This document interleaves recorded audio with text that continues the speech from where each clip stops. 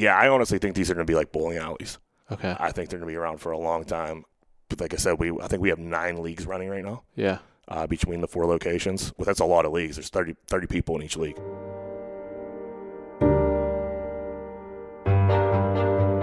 Hey, welcome back to Going Deep with Aaron Watson. Today's episode features a business owner and entrepreneur who took a chance and set up a really cool live experience franchise. Jack Welsh is the co-founder of both Lumberjacks and Sliders Curling, event spaces in and around the greater Pittsburgh region that allow people to throw axes at targets and slide really heavy stones across the ice.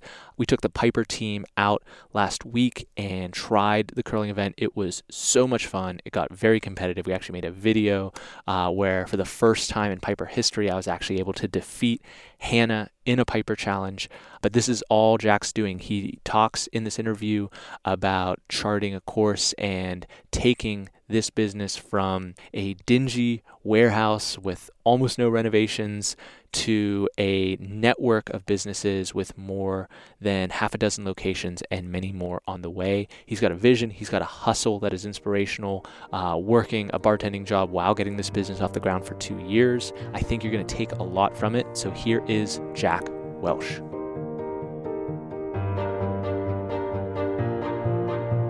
You're listening to Going Deep with Aaron Watson.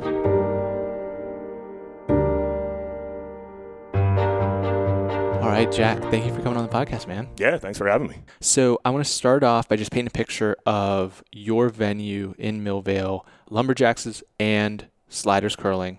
Take us through just what this 6,000 square foot facility that you guys have. Yeah, it's roughly like 6,000 square feet. It's an old warehouse that we turned into an axe throwing venue at first. It was, when we opened it up, it was very industrial. It was filthy. There was a lot of old stuff in there. A guy was pretty much just renting out bays, so there was like woodworking going on, welding. Yeah. There was just crap everywhere pretty much. And we went in, took it over. We put 10 lanes in, which is 20 targets for the axe throwing, which at that time was like the biggest one in the U.S. So we started with that. It was pretty cut and dry and pretty plain at first. You know, we had some regular fencing, just painted the walls. We needed to get open. So as money came in, we started upgrading. We decorated it. We've got a log cabin feel now, I would describe it as. Yeah, it has a huge mural, and it feels much more finished in terms of like the woodworking and everything. Right, yeah. So we redid the front desk with all kinds of wood and just live edge wood, and just put some like poly on it, just cleaned it up, and right now it looks awesome. So that's the axe throwing, and there's behind each axe throwing lane, there's a couple picnic tables, so that's where everybody puts their stuff. That's where they hang out. We used to be BYOB. We currently aren't anymore at that location. We have a full service bar now. So that's brand new within the past 3 weeks. So that's been awesome. That's been going really well for us. So that's inside. When you walk into Lumberjacks, is that what you see? Then out at our loading dock, there was a parking lot when you came out, and that's where we put Sliders. We put a 30 by 40 deck out there. I pretty much bought a giant catering tent. Yeah. Put a pole liner down, and pretty much built an ice rink. Yeah. And then so you walk out into the loading dock. You walk into Sliders. You're on this ice rink, and then that's when you're in Sliders, and that's when you get your curl on. Yeah, and it's difficult. So the Piper team went out last week. We played. There's a video forthcoming, or it's probably already out by the time people are listening to this. But AT Hannah versus me and Dan, super competitive, but really challenging to finely tune that target right in the middle of the thing. Yeah, those stones are harder to control than like you would think, and it's a short distance. It's obviously not like the Olympic curling. We couldn't let people. Thankfully, we would have never scored. Yeah, no, right. We couldn't let people sweep just because.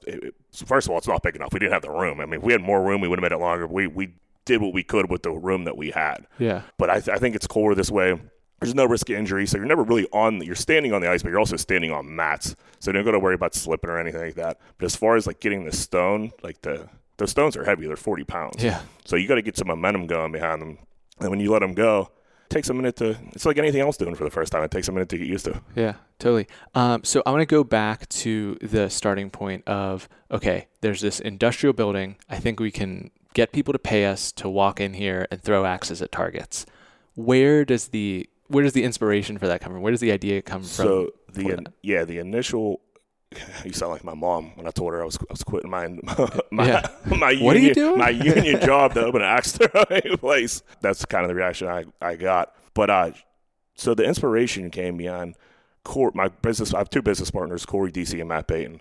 Corey's sister lives in Philadelphia. Corey opened the first escape room in Greenfield. He's no longer a part of that company, but he started that. So she called him like, "Hey, I know you're into opening different ideas, different concepts, entertainment venues. I think you should come up here and look at this." Because she's a lawyer out there, and they went to Urban Access, it was called, and they were doing a corporate event. So she really liked it. Calls Corey, and Corey calls me. We go up the next day. We go up, we play it. We knew it would work immediately, and we got lucky. Our friend was getting married back in Philadelphia 2 weeks later. So 2 weeks later, we grab a group and bring everybody there, and we just wanted to see like how our friends reacted to it. Yeah. And they reacted the same way we did. So we came back, and that's where it all started. We came back and started looking for spaces to open up, and Millville has been a blessing. Yeah. Millville community has been so receptive to us, from the police to the borough. They couldn't be better. And then Grist House we share a parking lot with pretty much, which is like alleyway / parking lot.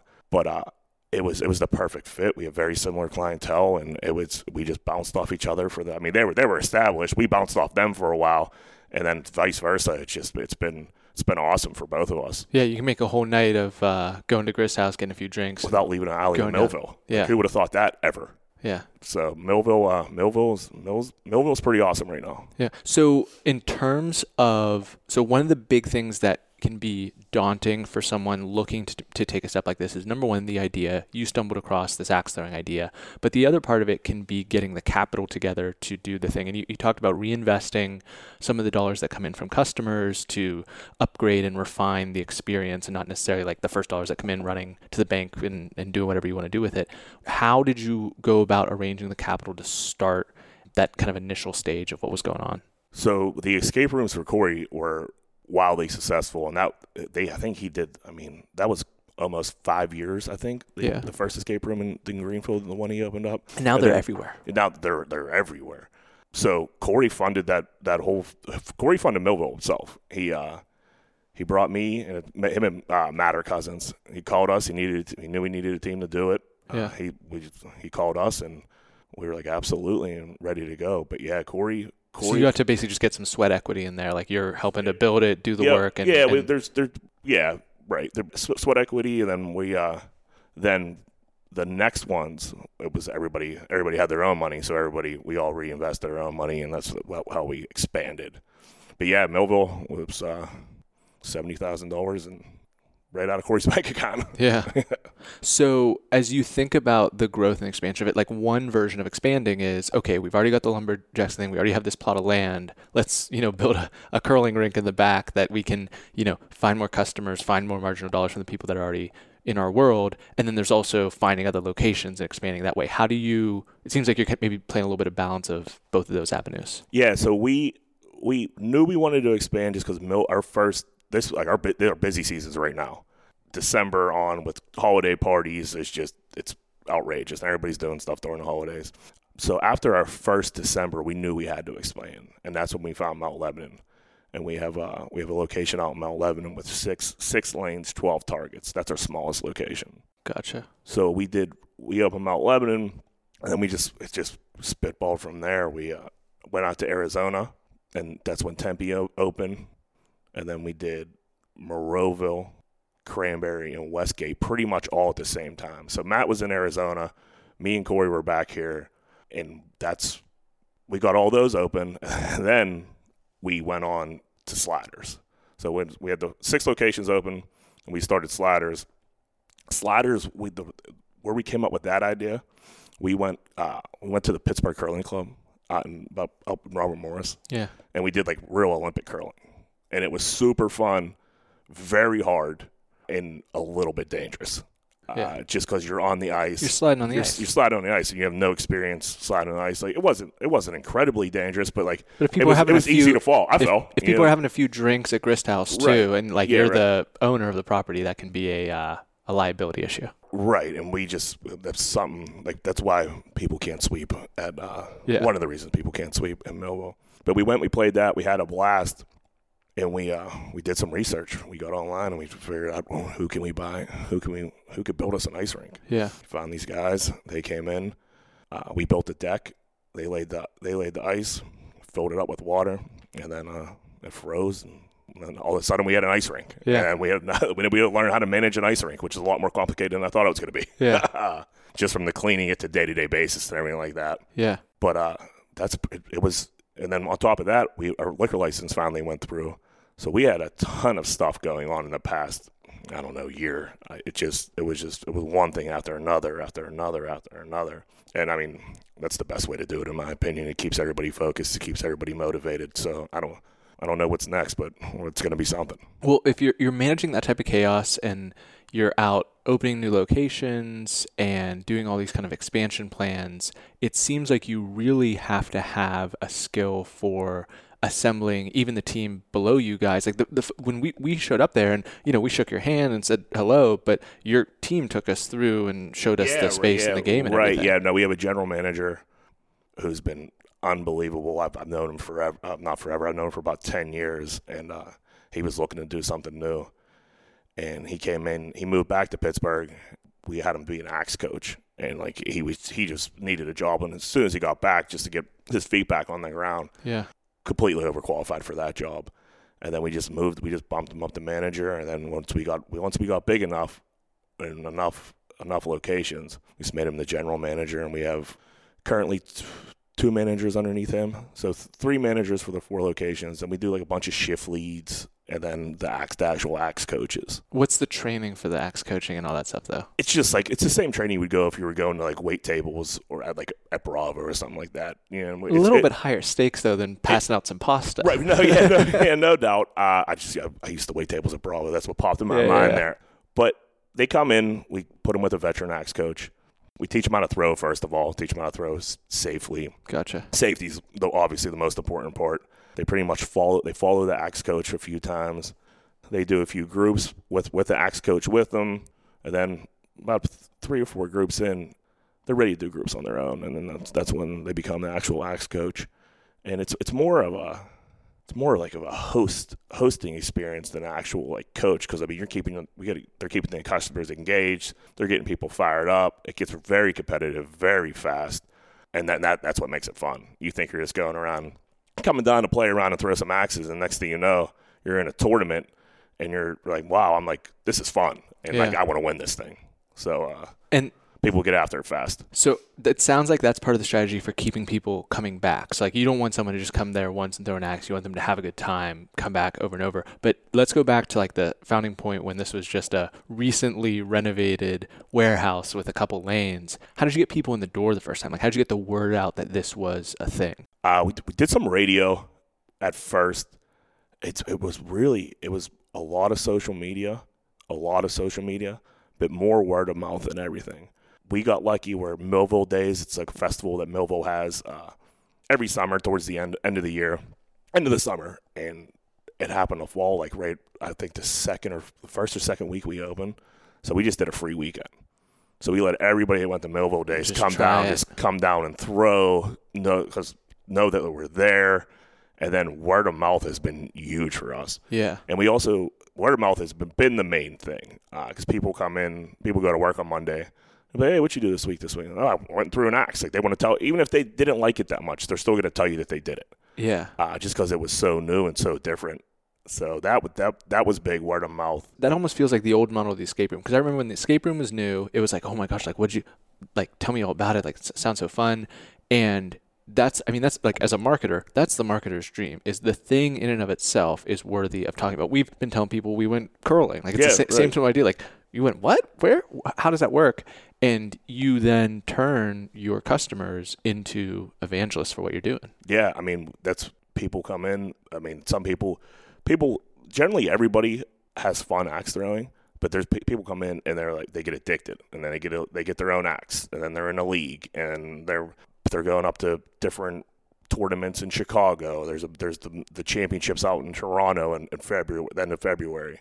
So like, I mean, this is turning into. I mean, it was on ESPN2 last year. Yeah. So like it's becoming very mainstream, which it wasn't at all in the beginning, which is awesome for us because people see it on TV like, oh, I think there's one of those in Millville. I think there's one of those out in Moreauville. And that's also why you're keeping that pace of growth. Like, you're not just content, like, okay, we got our 2 or 3 or whatever locations. Like, you're kind of pushing the gas a little bit. Yeah, I honestly think these are going to be like bowling alleys. Okay. I think they're going to be around for a long time. I think people are going to, like I said, I think we have 9 leagues running right now. Yeah. Between the 4 locations. Well, that's a lot of leagues. There's 30 people in each league. Yeah. So I think that's just going to grow.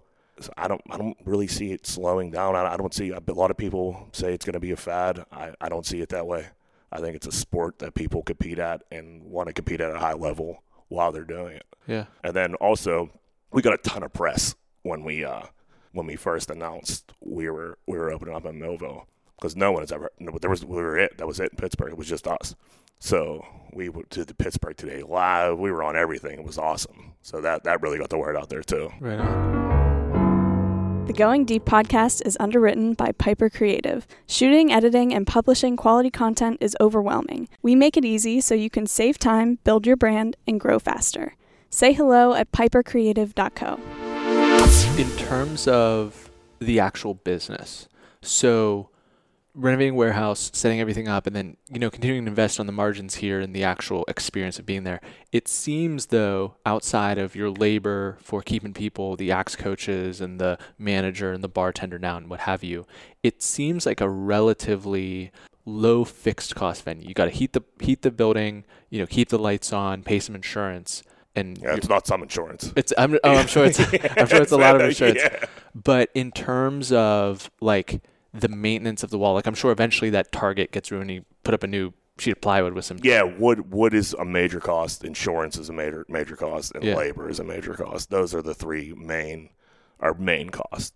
There's some axe coaching places that won't like give you a coach. They'll just like check you in and let you go like do your own thing for a little bit, which I think is crazy. They don't create any type of experience. Yeah.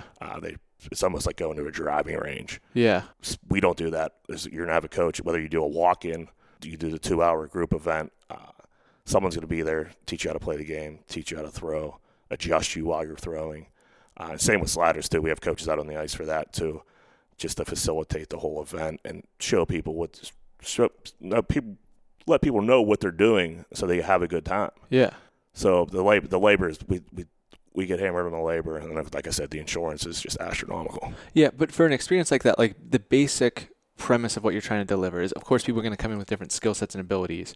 You're trying to get them to at least be competent at it. Because if I just throw it 18,000 times and I can't even get to stick in the wall, let alone throw it accurately, like I'm not coming back. That was right. horrendous. No, it's a waste of time. Yeah, we're very good at getting people to teach people how to throw. We'll move you. We'll give you a lighter axe if we need to. We'll move you forward. We'll move you back. It's easy to adjust people. If they want, there's some. Don't get me wrong. There's some people that just come in and just like, oh, I can't do this, or like this is stupid. I mean, they'll just chuck it, and that'll be. I mean, you're gonna have those people for anything you do. Of course. Ever. That doesn't happen very often at all. I mean, we'll have people go through like the whole practice round and the round robins for the axe throwing, like not doing it very well, just sticking a few here and there, and something clicks and they win the tournament. That happens all the time. Yeah. So people want to be good at things, and they're there for the 2 hours, so you might as well get good at it while you're there. Right on. So the sport itself, you mentioned the championships in Toronto. The sport or the concept for it was created in Canada, and it's apparently much bigger in Canada. Like USA's kind of lagged Canada for adoption. Probably curling is the same way. I was going to say, which one are you talking about? Yeah. These are both from Canada. Yeah, Canada's been ahead of this. They invented it. They invented it in the backyard out in Canada. They used to have like the backyard leagues. Do you guys either like have a network, or do you go visit some of these other locations to like steal ideas or get kind of concepts for how to go about running it or anything like that? We don't really. We'll go to different cities for the tournaments, and that's where everybody in the axe throwing community is at. and that's where you meet the other owners of the facilities. That's where you meet the really good throwers. The throwers, it's a really tight community. Yeah. So like people in the leagues there's obviously they're talking to each other on Facebook all the time. Yeah. So they're pretty tight, and then once they go to the tournaments, they meet each other, and then it's more tight and more tight. So the community of the actual throwers is very tight. But yeah, we'll go to a different tournament. Like we went to Baltimore. We've been up to Baltimore for their tournaments. Meet a few owners, and everybody asks like, just some industry questions like, hey, where are you getting your wood from? What is this cheaper? Where's your insurance from? So everybody's trying to get cheaper insurance. Yeah. But yeah, the tournaments is pretty much where everybody like comes together. And that's the best opportunity to go take a look at like other venues and meet other people. Certainly. And I'd imagine that you hate to see this given your sensitivity to the premiums you have to pay for the insurance. But like even part of the viral marketing of the axe throwing stuff is some of the videos you see on social media of some dingus like throwing it at the ground and it bouncing back up, and then they probably didn't have a coach to tell them what to do. But it even reminds you that like, oh, people are doing that. Like I wouldn't mess it up that bad. Like I'm going to go. Yeah, so I mean that's one of the main reasons we have a coach in every lane. Just because I mean I know what the main video you're talking about is the girl who bounced it off the rubber and it came flying back at her. But that girl was actually she was a league member and she was trying to do a trick shot. So she was trying to bounce it off that rubber and stick it into the target. Barstool's not going to explain that. Yeah, of course not. Of course not. But they're there for the clicks, which I don't blame them either. But that's what she was doing, and I don't know.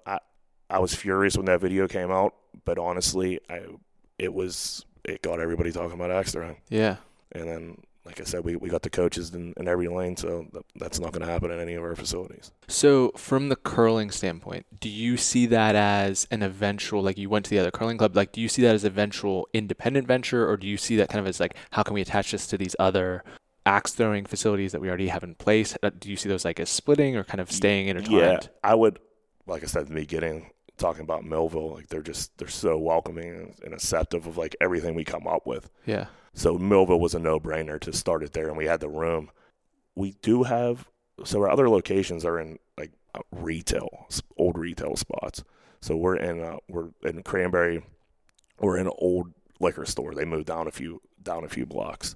Or down a few storefronts. There's room out there. I don't know if Cranberry's going to let us throw an ice rink out back. Yeah. If they do, absolutely. I would love to put up the sliders in Cranberry. That being said, it's getting a little tougher with this place in the spaces that we're going. It's hard to find. It's hard to find warehouses like we found in Millville. They're just not lying around everywhere. Yeah. So, listen, I'll put a sliders anywhere I can, attach it to these locations because it's such a cool experience. Especially like you come in, do sliders for an hour, and then you go throw axes for 2 hours. It's a whole night out. Yeah. A one-stop shop. And you got all the booze too. Yeah. Right. Yep. What was the process for locking down that license? Like, how many hoops did you have to jump through? Every hoop you could imagine. It took a while. It wasn't easy, but it got through. And pretty much anybody that bought a liquor license, I think everybody has one or two horror stories where during the I've never talked to, like I said, I bartended for a better part of 15 years, I bet. And I don't know anybody who's like, oh man, got my license, got open. It was just like that. It was a cinch. That just doesn't happen in the bar industry. So we were prepared for it. We just rode the wave out until we got the news, and then we were ready to go. We had everything was put in. So we got the news. We were able to sell liquor and beer and wine, and I went and bought it that day, and we were open. So no hesitation. No, I was, yep, that's all I needed to hear. Word. So last question, then we'll aim towards wrapping up. As you've transitioned out of these roles, bartending union job into owning your own business, having all these locations, inevitably in social groups, when someone kind of, ascends in their success to some degree, stirs up some conversations I'd imagine people are coming to you for advice or perspective on different business moves. What do you tend to tell them that you've learned through going this pretty significant transition and experience? Yeah, it's definitely something different. The bar is the bar I've been ready for. And part of me I always wanted and always assumed at some point I would own a bar in some capacity. So I was ready for that. As far as the axe throwing, that came out of nowhere. Yeah. So if you're looking, for advice, I could just do the research. Go to different venues at different places, go out of town and see what the other places are doing, and just don't go lease a building and then try to figure it out. Yeah. Do the research. You just got to do the research in every aspect of the business that you're going into. Yeah. And so many of the answers are already out there. Not all of them, but a lot of them are between the internet and then just going on location and looking at these other venues. Like there's, like you said, the answers are out there. You just got to know what you're looking for, and you got to put in the time, and you got to go in it with reality. Like, man, I might not make money here for a long time. Yeah. Or for a little bit of time, but you stick to it and see where you land. So was there a period where you were like 50-50, like still working the job, getting the thing off the ground, and like working nights and weekends to make that happen? Yeah, I just retired from bartending. I mean, so I quit the union job immediately. It wasn't going to be realistic for me able to do both. Yeah. But I just quit bartending, I don't know, 4 months ago. And like we've been open for 2.5 years. Yeah. So I was hesitant to give up it's tough to give up that bar money once you're used to it. Yeah. It was just recently retired pretty much from the bar game. But then I bought a liquor license and I hopped right back in it. Yeah. Can you describe that point of that decision? It was just like breaking, there was too much to do with the business in order to get that done, or it's like we're finally making X amount so that I feel secure, or like how did you make that calculation? I was getting burnt out. It was more than a burnout thing than anything. The money was great at the bar. One of my best friends owns the bar I was working at, and he was just coming. He pretty much said to me, "He was like, dude, what are you still doing here?" You know what I mean? And I kind of needed that like realization, like, what am I doing? I was just such a like, all right, I'm supposed to be here on Saturday night, and I'm supposed to be here on Sunday, and this is where it was just repetitive, like over and over again, and like that. It was just I was so used to it. And he said that to me, and I was like, man, you're right. And so like I think a month later, I was like, all right, I'm done. I had enough. Yeah.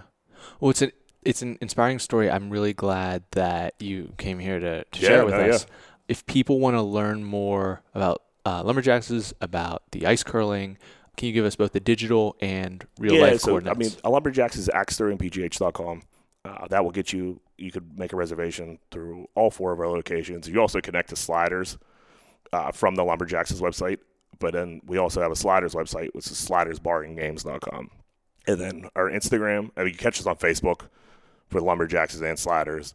And then Instagram is Axe Throwing Pittsburgh for Lumberjacks, and then Sliders Bar for Sliders. Gotcha.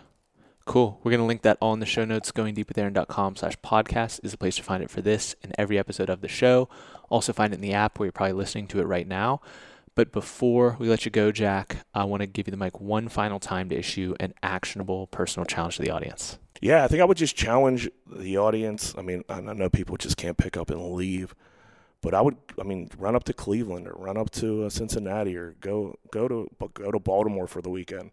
Just go out there and there's cool stuff that's not here yet, or just go to different cities and see what's going on. Check out different cities. That would be my advice to everybody. Just see what's happening. Yeah. I love that advice because there's so many there's so many times where something hasn't yet permeated to your market, and just by getting exposure, getting out there and absorbing, you can be ahead of the curve. Yeah. Yep, no doubt. Right on. Thank you so much for coming on the podcast. Yeah, thank you. We just went deep with Jack Welsh. Hope everyone out there has a fantastic day. Hey, thank you so much for listening to the end of today's episode. I hope you took some inspiration from Jack's hustle and his commitment to doing the research before going out and trying to start the business. It is something that I think a lot of entrepreneurs from a lot of different cloths can take for themselves. And if you're looking for more tips and tricks and ideas that can help you accomplish whatever it is that you're working on, I guarantee that you will get some of those insights at the Going Deep Summit this year. I am particularly excited for one of the keynotes by David Perell that's going to be outlining the new American dream. It is big, it is audacious, it is a significant perspective shift akin to what you get here on this show every single week. I'm stoked about it. The entire Piper team is stoked about it. David is stoked about it, and we would really love to see you there. Go to goingdeepsummit.com to get your tickets, and stay tuned here to Going Deep for new episodes every single week. Thanks for listening. Connect with Aaron on Twitter and Instagram at AaronWatson59.